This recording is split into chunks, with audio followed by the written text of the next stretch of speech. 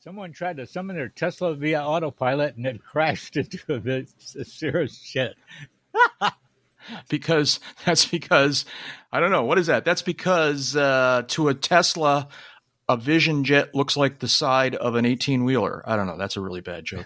That was right. Wasn't that why one of the Teslas? We shouldn't make jokes with this. Some people have died, and I don't mean to make light of that. I don't understand, the whole Tesla autopilot thing, but that's another topic. But the Tesla autopilot has these unfortunate episodes where we've started, by the way. I don't know if you've noticed. Yes, we've started. Yeah, we've started.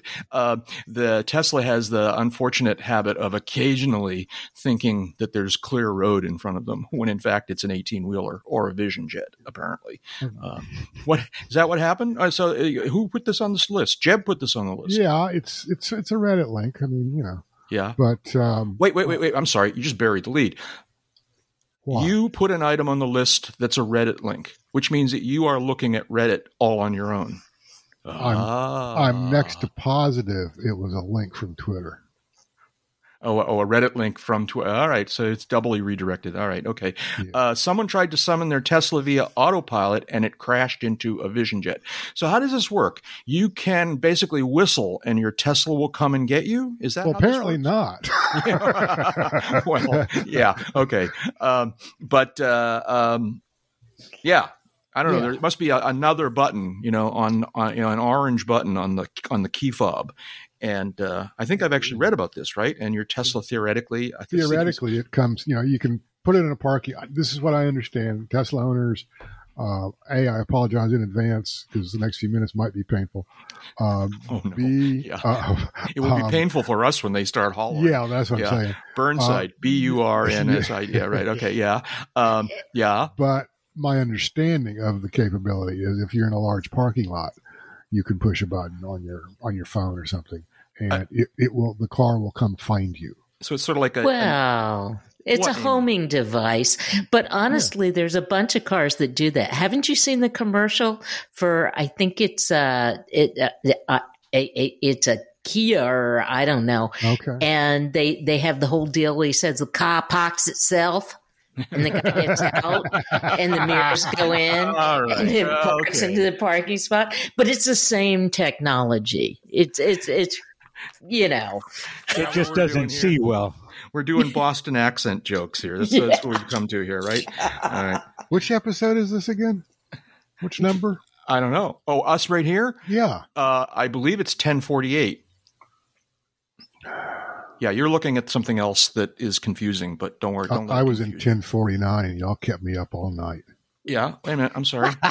Yeah. Okay. No. Okay. Is there anything in 1049? Let's see. No, it's empty still. It should be. Yeah. Okay. Amy, you have an electric vehicle. Can you push a button and you have an electric bicycle?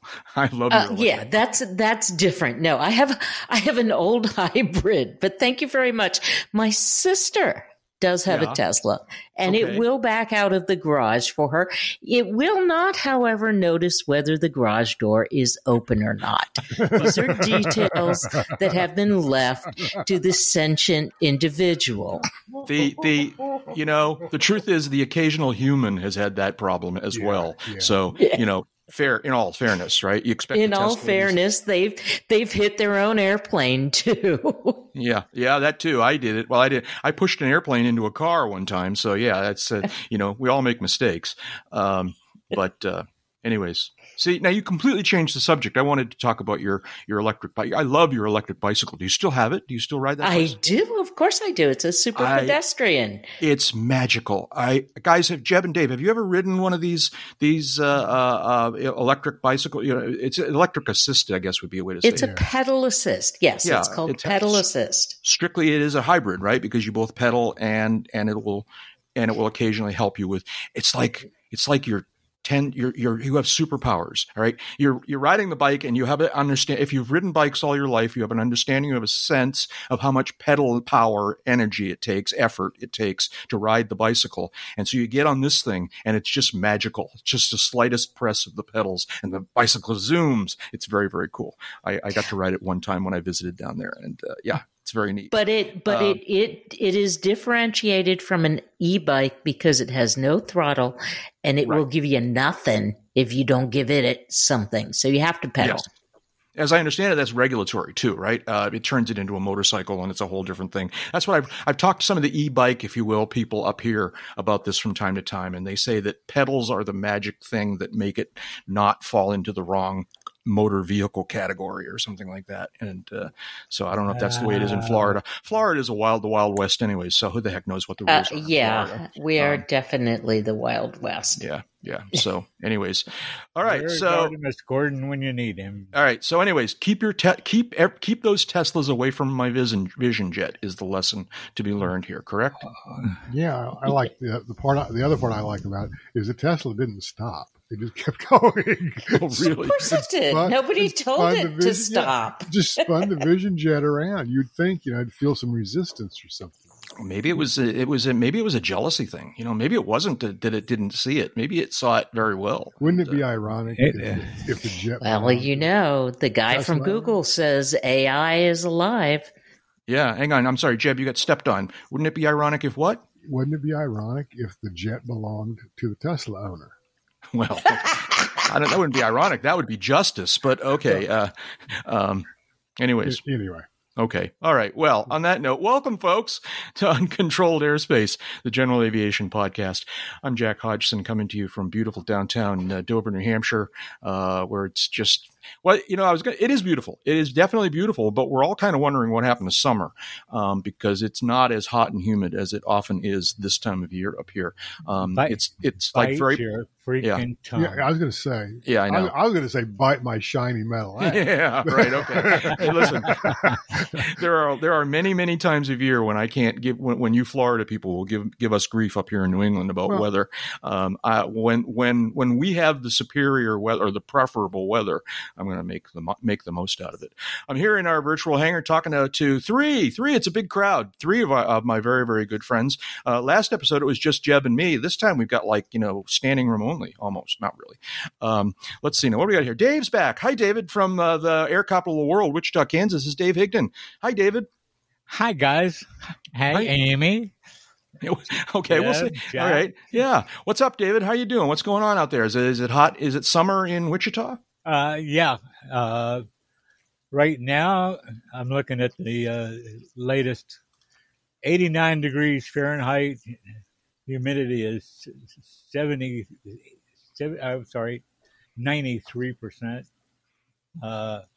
We're working up to an evening of thunderstorms. So. Yeah.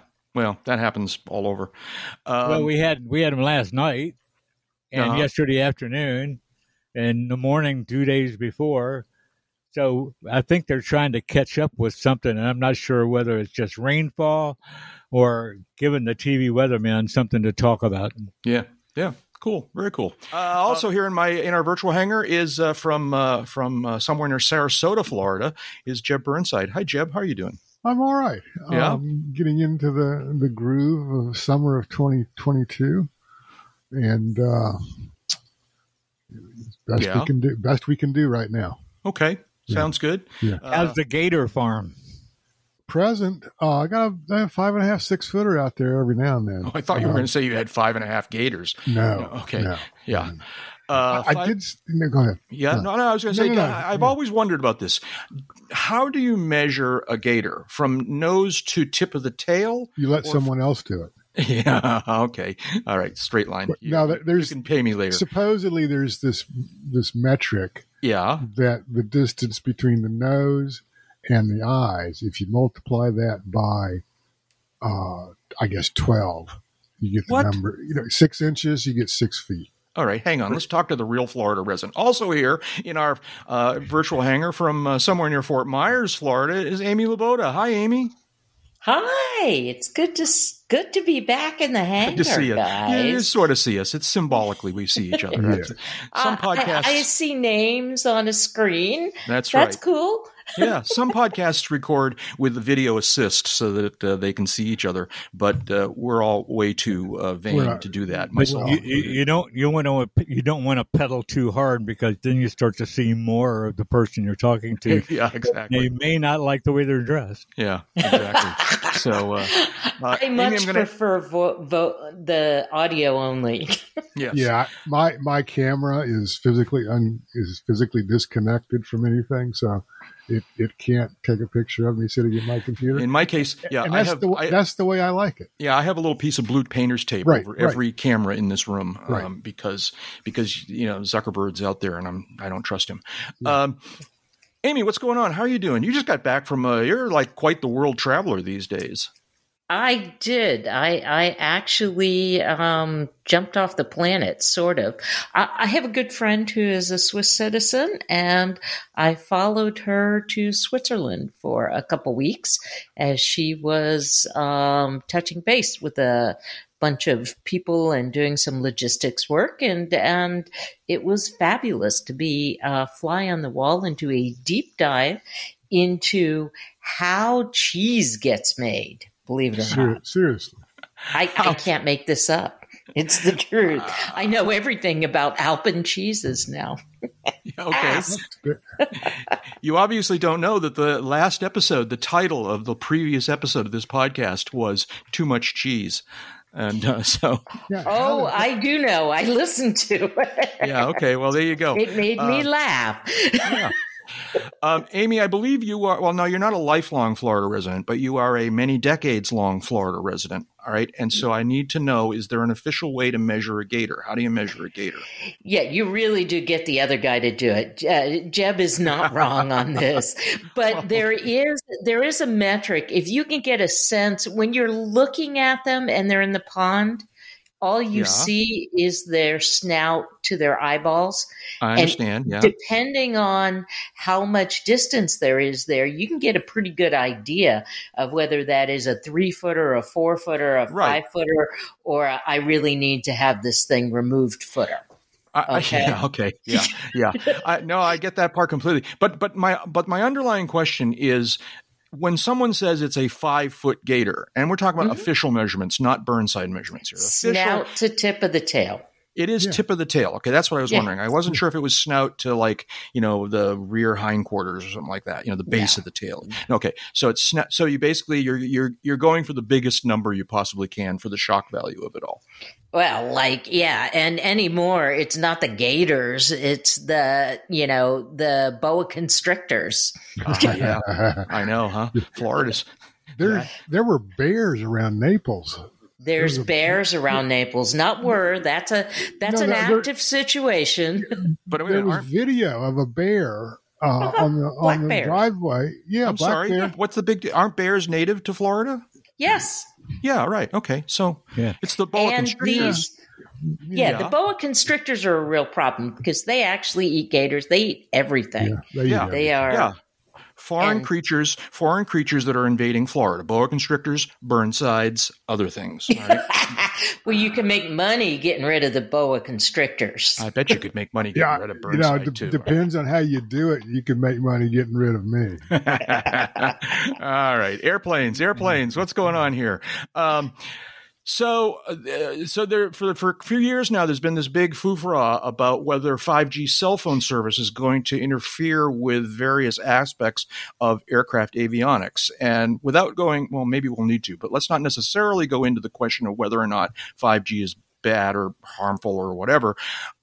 Didn't the deadline come and go for when the phone people were allowed to turn on 5G, or did it get extended? Who knows something about this?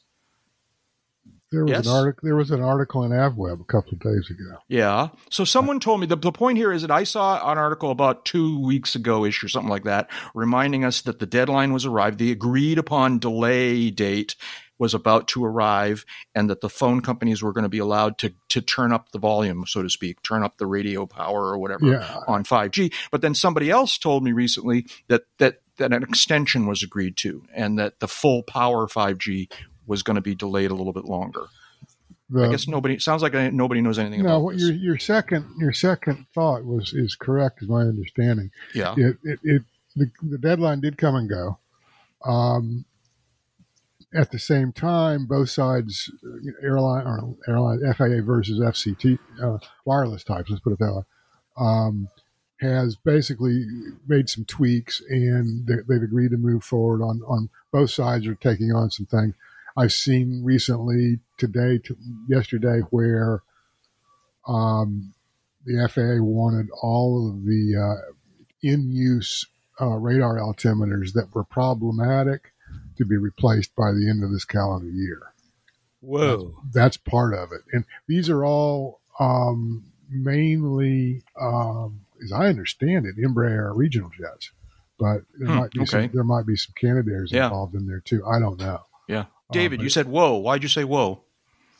Well, the whole idea that they were letting this thing go forward while they still had questions and class and category of business aircraft that are using the equipment that seems to be the heart of the problem. Yeah.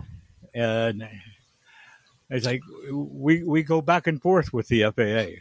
We chastise them for taking forever, and then we chastise them for when they do something because they should have taken forever. Okay. Well, there's some truth to that, I guess. Yeah. Amy, do you have any thoughts on 5G? So, Amy, I hope I'm not speaking out of school, but you at one point told me that you were optimistically, hopefully looking forward to 5G being available in your neighborhood. Has that happened? No, okay. It has not happened. And in the meantime, Elon Musk sent me an invitation to join Starlink, and I took him up on it. Oh, really? So, yeah. Yes. Do you have it now? Is it set up? We are connecting through Starlink as we speak. And excellent. Yeah. It is 10 times the bandwidth that I had with the LTE system from Verizon. Yeah, well, you had an awkward situation to begin with, so many things would be better. But I've actually heard good things about Starlink.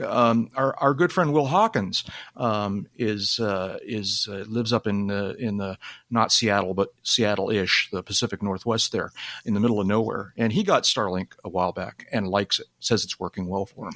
So I can tell you that it doesn't cost 10 times what the LTE cost. So I have 10 times the bandwidth, both up and down, and I'm not paying 10 times the cost, but I am paying more. And I would have loved it if T-Mobile had got their act together and offered 5G home internet here. But we're in a not urban, not rural situation. So we really couldn't get anything else. And so we were very much pushed to either go with this solution, the cellular solution, Viasat, which is ridiculous. I don't know why anybody would pay for that if they could get Starlink. Yeah. And then the Starlink. Now, the downside is my neighbor took a lightning hit with his the other day, and he is having trouble getting support to get him a new dish and a new router. Wow. I'm sorry, did the dish get struck, or just his electrical system got struck and it zapped the gear? I can't answer that question because I don't think he knows. I don't think he really knows. His dish doesn't have a perceptible hole in it or there's no smoking gun, so to speak. You would think, I mean, I can see it when I walk by it. So you would think I would be able to see if it actually, I heard the bang in the neighborhood, and you know, you're sitting in your armchair going, that wasn't us. So I wonder if it was. Yeah. Okay. Jeff knows what I'm talking about. Yeah. Dodged another one. Yeah, right. I mean, we get that occasionally up here in New England too. So yeah, and I'm sure Kansas is no different. Hell, everybody's getting big thunderstorms in California these days, which is truly unheard of. But anyways, let's go back to 5G for just a second here, just see if we can. Sure. So the answer is we don't know. The answer is it's kind of not. It's still up in the. It's still. I just looked on AvWeb, searched 5G, and there weren't anything coming back at me. Okay. So I don't know what's going on. It's I mean, I continue to say, and correct me if I'm wrong, that this is really not a GA thing because there aren't many, if any, I'm sorry. Well, I shouldn't say GA. Not GA. Personal airplane. It's not really a piston GA thing. Yeah, there you go. That would be accurate. Yeah. Okay.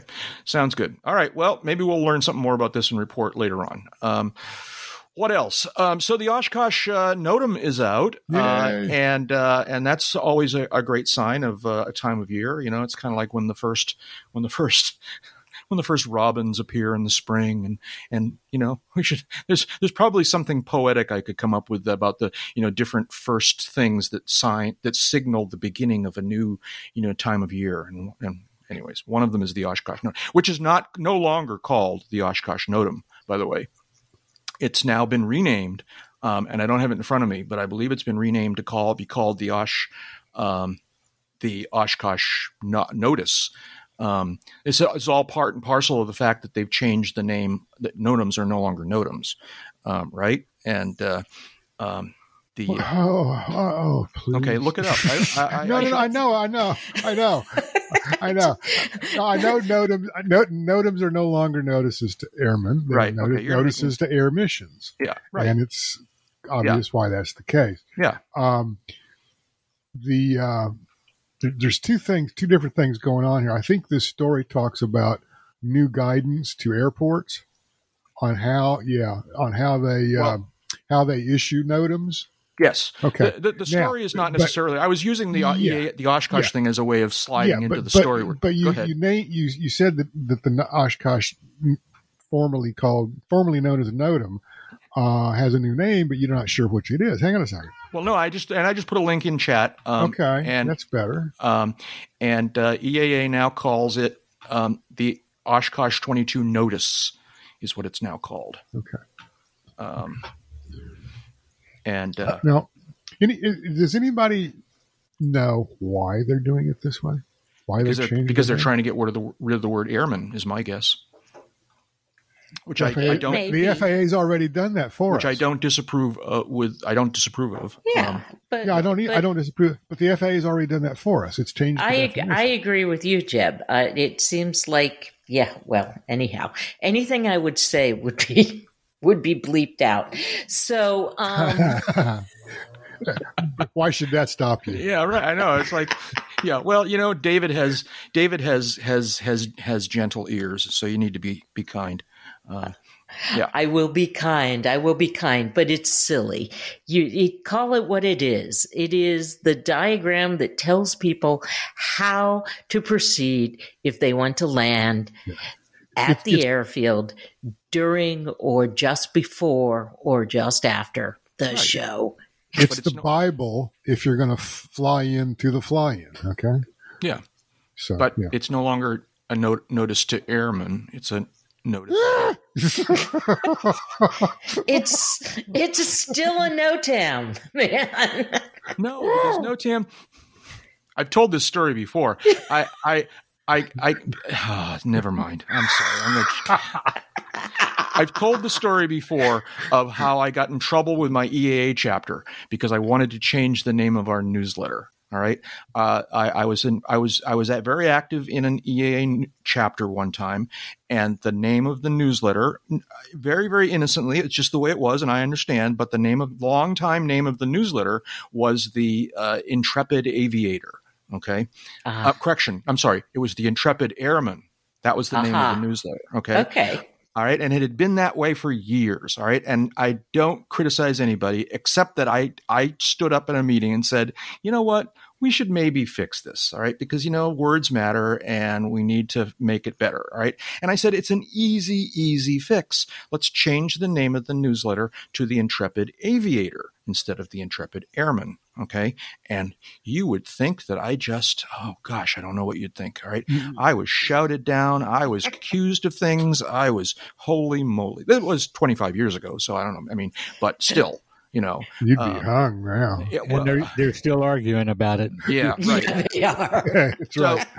So I'm in some ways sympathetic with FAA's desire to phase out the word airman here, but so anyways, anyways, this is all by way of saying that there was this news story from what is it, AbWeb recently about FAA clarifies the function and purpose of NOTAMs, by the way, is what they say in the story. Is that what FAA said?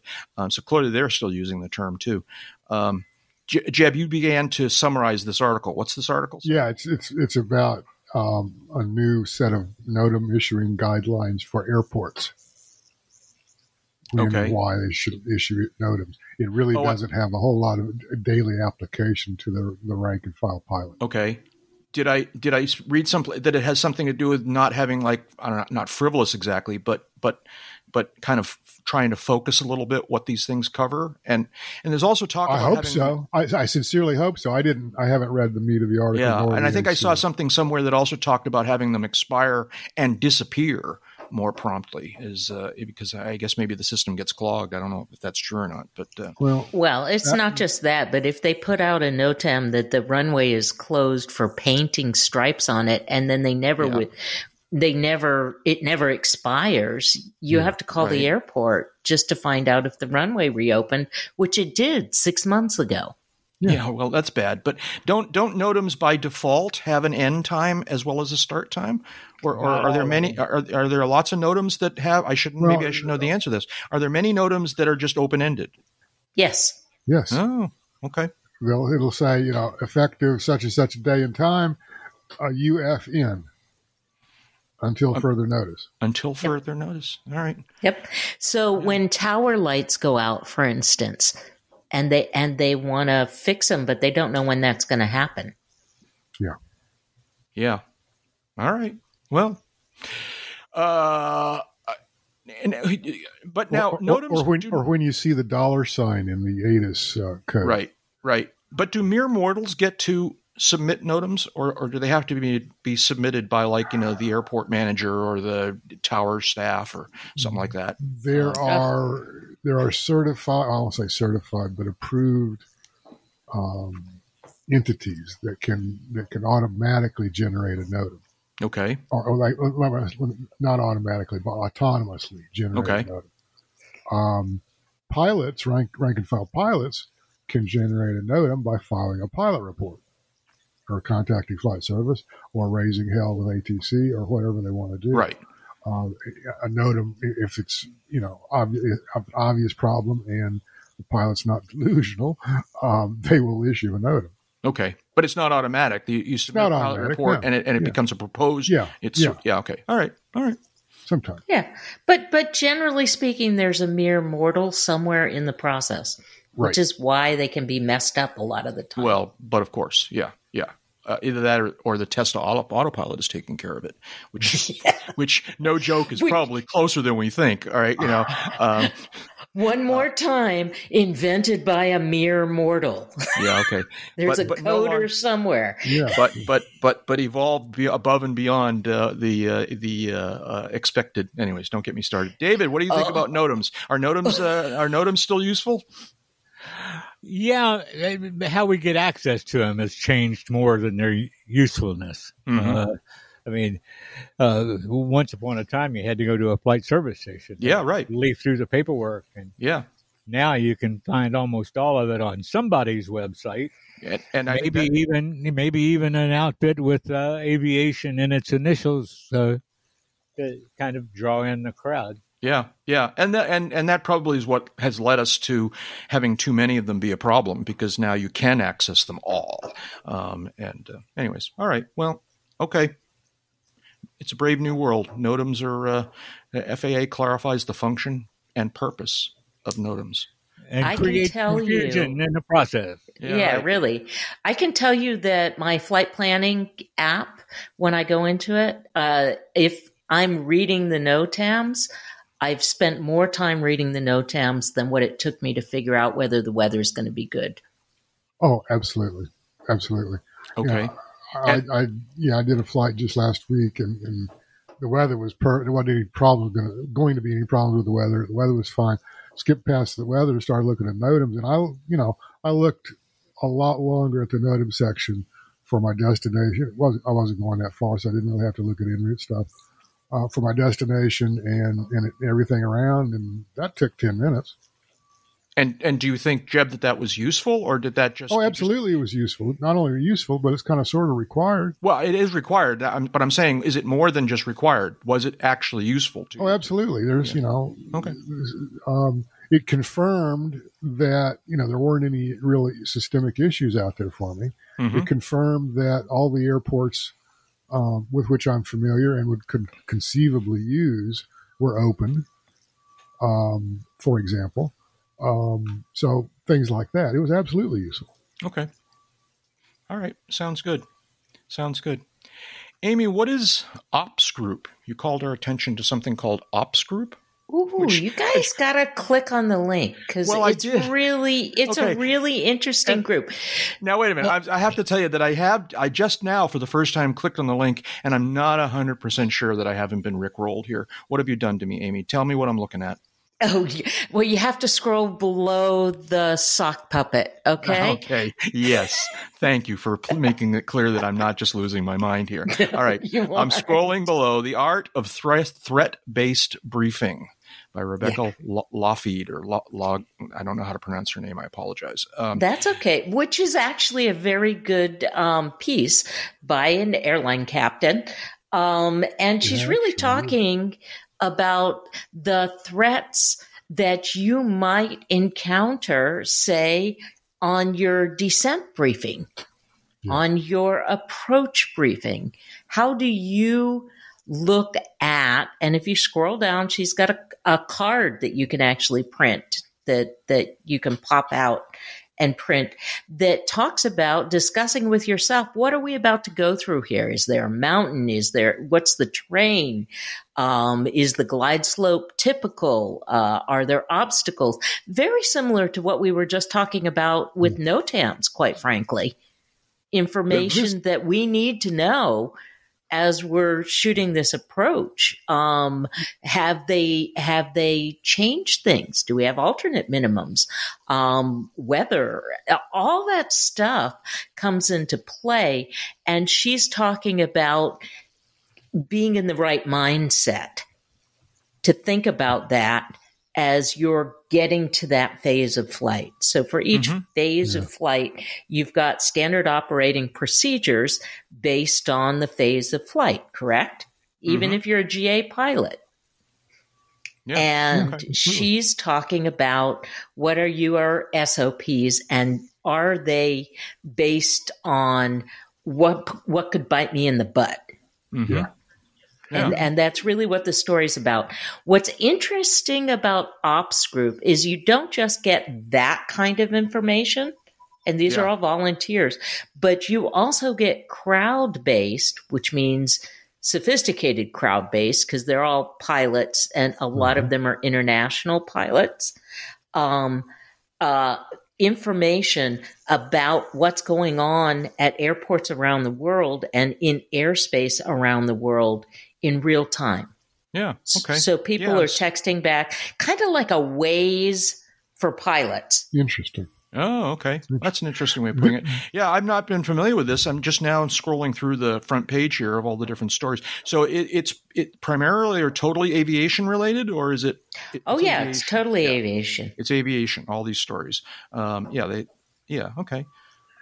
This story that this article that you linked to, Amy, I do this for a living, and this is one of the better stories I've read lately, better articles I've read lately. Okay, just saying. Thank you. Cool. There's a bunch of things here that look interesting. Let's take a closer look. It is, and that's just what we can see without being members. Oh, really? Yeah, okay. Ops Group, and it's actually a funny URL. It's ops.group is the top level domain. ops.group, and I happen to be going to /blog. I don't know what would happen if you just went to Ops Group here. Let me see what happens if you just go to Ops Group here. Ops Group. And it redirects you to something called Story, which is just sort of an about page for this website, I imagine. And you can then click through the blog, or you can go straight. That's very interesting, Amy. Thank you. You're welcome. Let's see now. Has this happened yet? Has President Biden actually nominated this guy to be the administrator? Are we still waiting on this? This is a story. So let's see what this is. An AbWeb story that is dated. It's dated like 2 weeks ago. Biden expected to nominate Philip Washington for FAA administrator. Is this still in pending, or what do you know? Jeb, this seems like it would be your beat. I don't know. Yeah, he's been discussed, but I don't think he's been formally nominated. Okay. I don't. Yeah, there's a June 9 story. Yeah, AbWeb. Biden expected to nominate Philip Washington, but I don't see anything newer than that. So it's still, all right, I was just about to do that TBD. Search. Yeah. Okay. All right. Well, maybe something. Biden's got his hands full right now on a bunch of things. Yeah. Do anyone here know? I don't. Does anyone know who Philip Washington is? No? Okay. Well, I guess the name rings a bell, but I can't picture the bell ringer. He was a CEO apparently at Denver International Airport. Yeah. Or is a CEO there. I don't. He was also in transportation in L.A. Yeah. Apparently he was Los Angeles Metro. The Los Angeles Metro, which I think of being the mass transit out there. It is, Metropolitan Transit. And likewise Denver. So he's a real transportation guy for sure. I haven't seen any of this in this story or anywhere else that he's a pilot, which I haven't seen anything like that either. Would be not necessarily disqualifying for me, but would be concerning for me. Certainly wouldn't be the first administrator we've had who wasn't a pilot, but anyways. Okay. Well, we'll find out. Here's his LinkedIn page. Hang on a second. Yeah. Jack, you're not alone in your concern. There is a general consensus that that pilots are not happy when the FAA administrator doesn't understand their world. Mm-hmm. Yeah. I mean, it makes sense. And yeah, I just wouldn't necessarily require it. I can imagine that there could be a good administrator who might not be a pilot. All right. But it seems like a good skill to have in the mix just from the get-go, if you ask me. It helps if you already speak the language when you show up at 800 Independence. I know. Yeah, exactly. Jeb, what are you finding on LinkedIn? Anything interesting? Nothing that says he's a pilot. Yeah. Okay. All right. Okay. So we've had good and bad administrators. Good and bad administrators can be both pilots and not pilots. Mm-hmm. Yeah. So I think it's less about him being a pilot, and I also think it's probably something that non-pilots would like to. I'm sorry, let me rephrase it. I think it's kind of something that pilots would like to see in the administrator. Would like to see an administrator be a non-pilot so they can gripe about. Okay. The administrator not being a pilot. It goes to what David said earlier about the FAA. Yeah. We want them to be both good and bad. Or right. Okay. All right. Well, we'll obviously be following this thing and see what's going on. Amy, you told us about the air. You called our attention to the Air Race Classic. What is the Air Race Classic? Oh my! Go ahead, Dave. Tell him. David, do you know what the Air Race Classic is? Yeah. Tell us. It's a air race involving female flight crews, and it kind of likes to pick up on what was a traditional air race. Oh, I remember. It used to have a name that might not be. Yeah. Okay. All right. Go ahead. Tell us. This sounds cool. I'm looking at their webpage right now. What's the core? Does it go from one particular place to another particular place? No, it changes every year. Yeah. Okay. Changes every year, and they. I believe that they have to have a 3-person crew. No, that they can actually be just 2. It can be just 2? Okay. Mm-hmm. I know there was talk about changing that, but I didn't pay enough attention. But it's one of those competitions that requires more than just firewall on the throttle and going from point to point. Oh, really? Okay. So it's a little more rally-like than just match speed. You race against your handicap time. So you're really racing against the best time in a very specific fashion. And so you need to understand the weather, and you have to be very skilled at guessing. And it's a VFR only race. So you can't, you might be an IFR pilot, but you'll be disqualified if you have to file. Okay. So if weather comes in when you're halfway through this thing, you just have to wait. And you got to land or you got to wait, and they all wait. They all wait in their various places where they end up. This year's race is kind of interesting because they chose a loop-de-loop routing starting in Lakeland tomorrow. Oh, okay. I'm looking at the map now. It starts in Lakeland. Okay, go ahead. Yeah, and it finishes in Terre Haute, Indiana, but they take 2,500 miles to get there. They definitely make this big circle around the center of the United States. It's kind of interesting. According to this map, let's see if I can read this. Is Lakeland, Georgia, Alabama, Muscle Shoals, Alabama. Oh, we got to go there someday. Oh, that's a great place. You know what that is? No, what is that? Is that? What is that? That's where the recording studio where all the rock and roll artists and blues artists went to. So it's a weird airport. There's Muscle Shoals is like not a whole lot of town there, but there's this super airport there. Okay. Hattiesburg, Mississippi, Pine Bluffs, Arkansas, Ada, Oklahoma, Lawrence, Kansas, Mount Vernon, Illinois, Tullahoma, Indiana, which is very close, ironically, to Muscle Shoals. Tennessee. I'm sorry. Did I say? Oh, yeah. It's very small type. I'm having a hard time. Terre Haute, Indiana. Tullahoma, Tennessee. Washington. That must be Indiana. Yes. And then Terre Haute is the. That's an interesting route. How long does it take them typically to do? Well, according to the dates here, it's 4 days. Yeah. Yeah. And they're in the middle of it right now. Can you give us a report? Have you heard anything? Well, no, they start tomorrow. So out of Lakeland tomorrow. Okay. They've had a couple teams scratch. There's always a strong contingent of collegiate racers, and they have their own division. There's cash prizes in this. And you never know why somebody scratches. They might have scratched because they had a problem with the airplane. They might have scratched because they had a problem with crew. They might have scratched because of weather, getting to the start point. You just don't know. Yeah. The header picture that's on this particular page, I don't know if you're seeing a similar picture. It shows the airplanes all lined up on the grass at the edge of the taxiway, and they all have big race car numbers applied to the side of the power lanes. It looks cool. It's very exciting. They started from Page Field in Fort Myers one year, and I got to be there for it.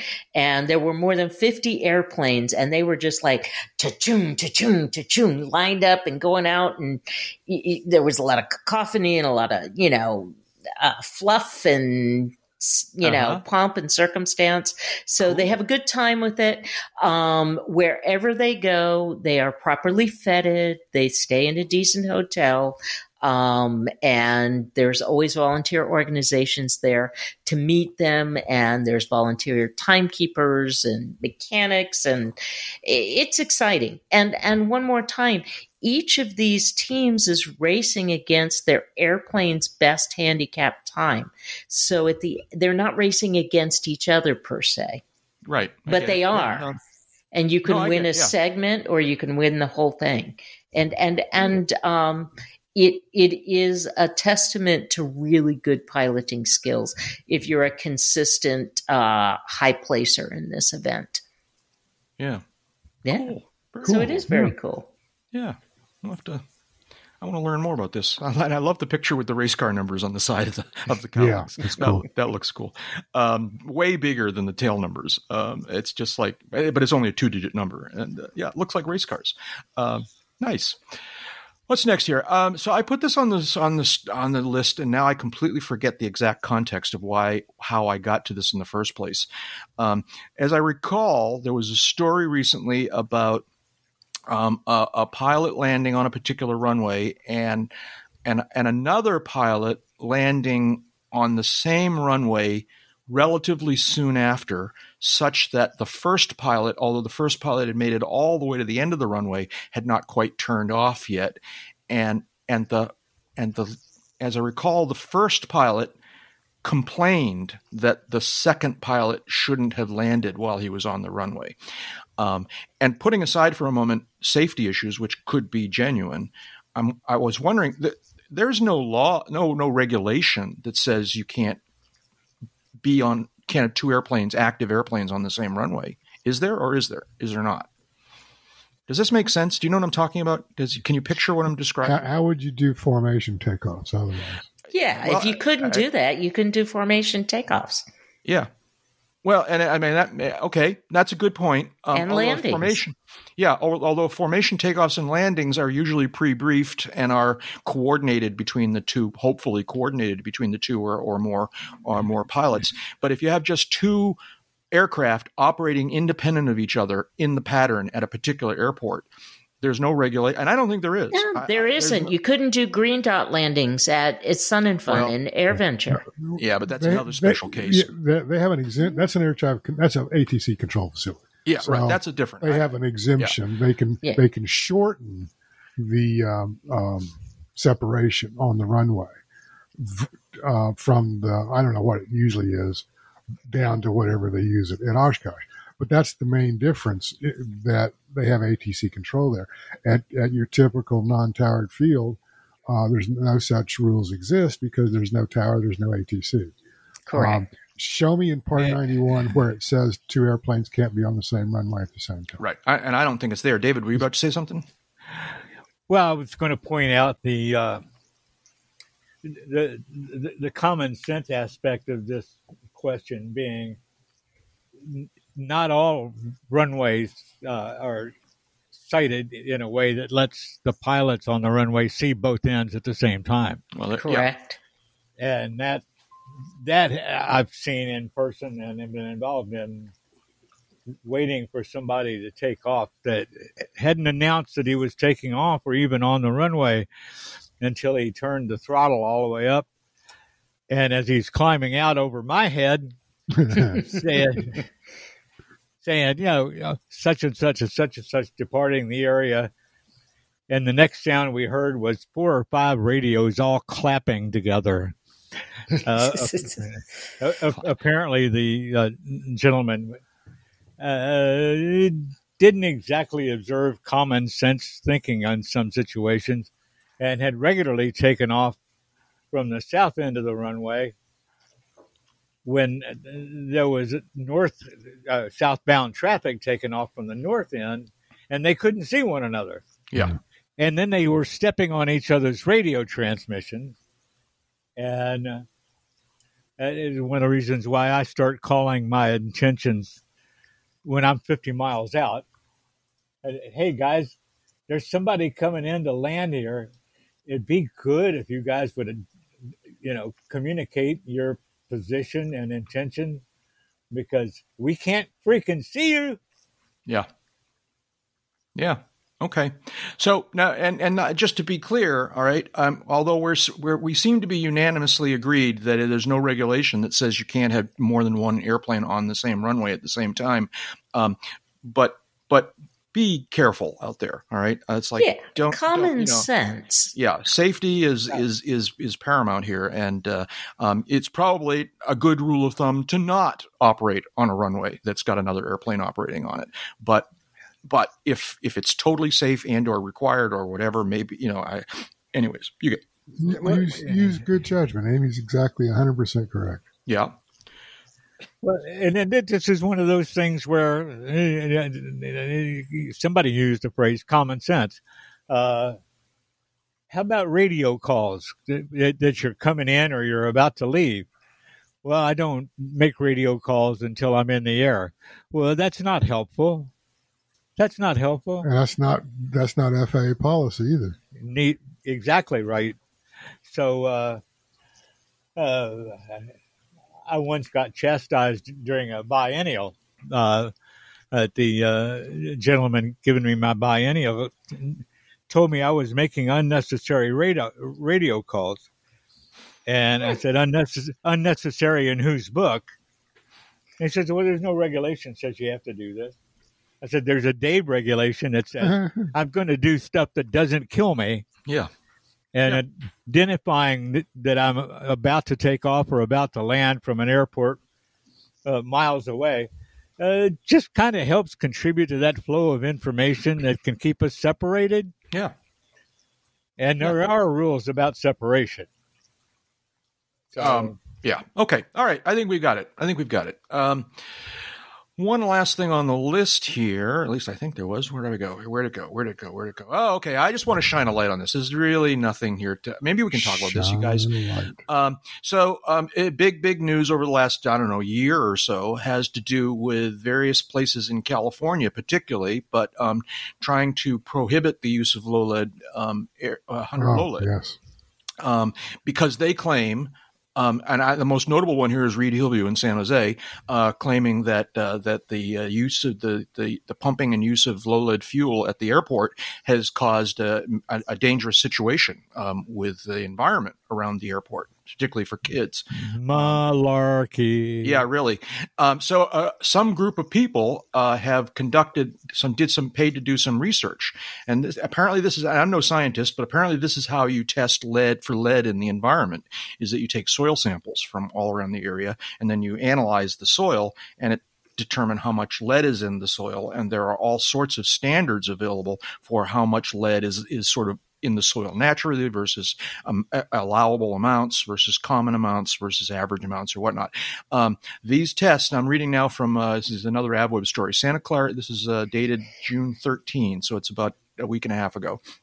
Santa Clara soil tests show low lead levels. Santa Clara County officials in California dug deeper into the leaded aviation fuel debate, hobbling their local airport, and a study found that the ground around the airport had acceptable levels of lead. But apparently, and then I'm paraphrasing now. The report they tried to bury this report. Somebody tried to bury this report. That's right. So that it wouldn't come out, and others managed to make it public. So you know what? Yeah. So anyways, I just wanted to shine a light on the fact that this happened. All right. It's like, if in fact the airport was causing an environmental lead danger, then I would take that very seriously. But here's a report that says pretty clearly that there's no elevated lead levels around the airport that these folks consider to be the kind of, cover. I don't know what's the right word. There's a metaphor for this, but the poster child. Thank you for the idea that lead aviation fuel is horrifically awful. Some people just got to have a bad guy to be after all the time. Well, it's not even that. I used to live out in this area, and when I was referring earlier to the EA chapter that I got shouted down at, it was at Reed Hillview Airport, and so I at least 20 plus years ago. That was you? Yeah, right. I was, and the county trying to kill this airport, Reed Hillview, goes back that far and beyond, and the consensus among the aviation community, anyways, is that the motivation here has to do with wanting the land in order to develop the real estate. Well, I've been around leaded aviation fuel all my life. So I used to be a line boy at the local airport. I fly airplanes. I spill it all over myself sometimes. There's nothing wrong with me. Yeah, okay. Me. We saw that coming, didn't we? Okay. We did. Yeah. Okay. All kidding aside. We do need a better source for power. There's no question about it. There's no question we need an unleaded fuel. Absolutely not. Yeah. But this situation in Santa Clara County, I believe it's Santa Clara County. Yeah, Santa Clara County in California is torqued out of all reality. All right. Yes. And it's actually arguably causing a safety problem at Reed Hillview because people are flying in and out of Reed Hillview without as much fuel as they might otherwise have had. That's ridiculous. And the other problem is that they're lying. Yes. And that is egg on face. Yes. So if you're gonna hide the results of the study that didn't come out the way you wanted it to and doesn't support your argument, then you're a liar. And stop. Thank you. Loboda. Labod. Yeah. No, I agree with her. I stand beside you, Amy. You're absolutely right. I agree with that completely. So the there's evidence that we kind of knew this, but there's evidence that the claims about safety are bogus. And there you go. Anyways, all right. I think that's it. Anything else we want to talk about? Are we done? Fork time. Thank you, folks. So much fun, especially after we hadn't done a podcast for so long. To get the whole gang together, a big gang together, is a lot of fun, and we appreciate it. Amy, thank you for joining us. We always love it. I'm glad you had some time this afternoon. I am too. Thank you so much for inviting me. You're very welcome. And we're going to try and do it more and more often these days. Amy Loboda is now see, Amy, this goes back. Tell me if I've got this right still. My little notes here say Amy Loboda is a flight instructor, an assistant airplane builder, and a freelance aviation writer. Is that still an accurate description of who you are? All of those things are accurate, but I'm also semi-retired from all of those things, and I'm a grandma. So you're a grandma, yeah. I'm a full-time grandma, and I love it. There you go. I think we actually heard that maybe the sound that I heard in the background at one point. Not in a bad way. It sounds cool. Amy, are you on the internet in any way that you want people to know about? I am not. See, that's the beautiful part. If you want to know, you can find me on LinkedIn. On LinkedIn. Okay. What is your name on LinkedIn? Is it just your name? Amy Loboda. Amy Loboda. Excellent. And I know you're on Twitter. Do you want to name your Twitter? It's the same. It's Amy Loboda on Twitter. Very good.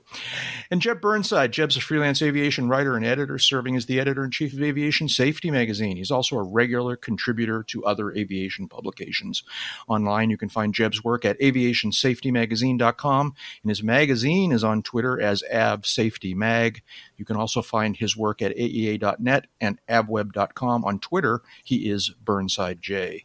And Dave Higdon. Dave's an aviation photographer, an aviation journalist, and the U.S. editor for London's AvBuyer magazine. You can find Dave's work online at avbuyer.com, aea.net, and on Twitter, he is Real Higdon. And I'm Jack Hodgson with a train in the background. I am a private pilot, a freelance writer, and a digital media producer. You can find me online in most of the usual places with the all one-word username Jack Hodgson. For example, Twitter /Jack Hodgson, YouTube Jack Hodgson, Patreon Jack Hodgson. I may even be on LinkedIn Jack Hodgson. I think I am. You can find my ebooks on Amazon by searching for Around the Field in the books section, and you can sign up for the Around the Field email newsletter at aroundthefield.net. Hey, David, was there something you wanted to tell us? It almost seems impossible to recall, but time spent flying is not subtracted from your lifespan. So live long, aviate. There you go. And that's enough talking. Let's go flying. And remember, it only takes two things to fly: airspeed and money. There you go.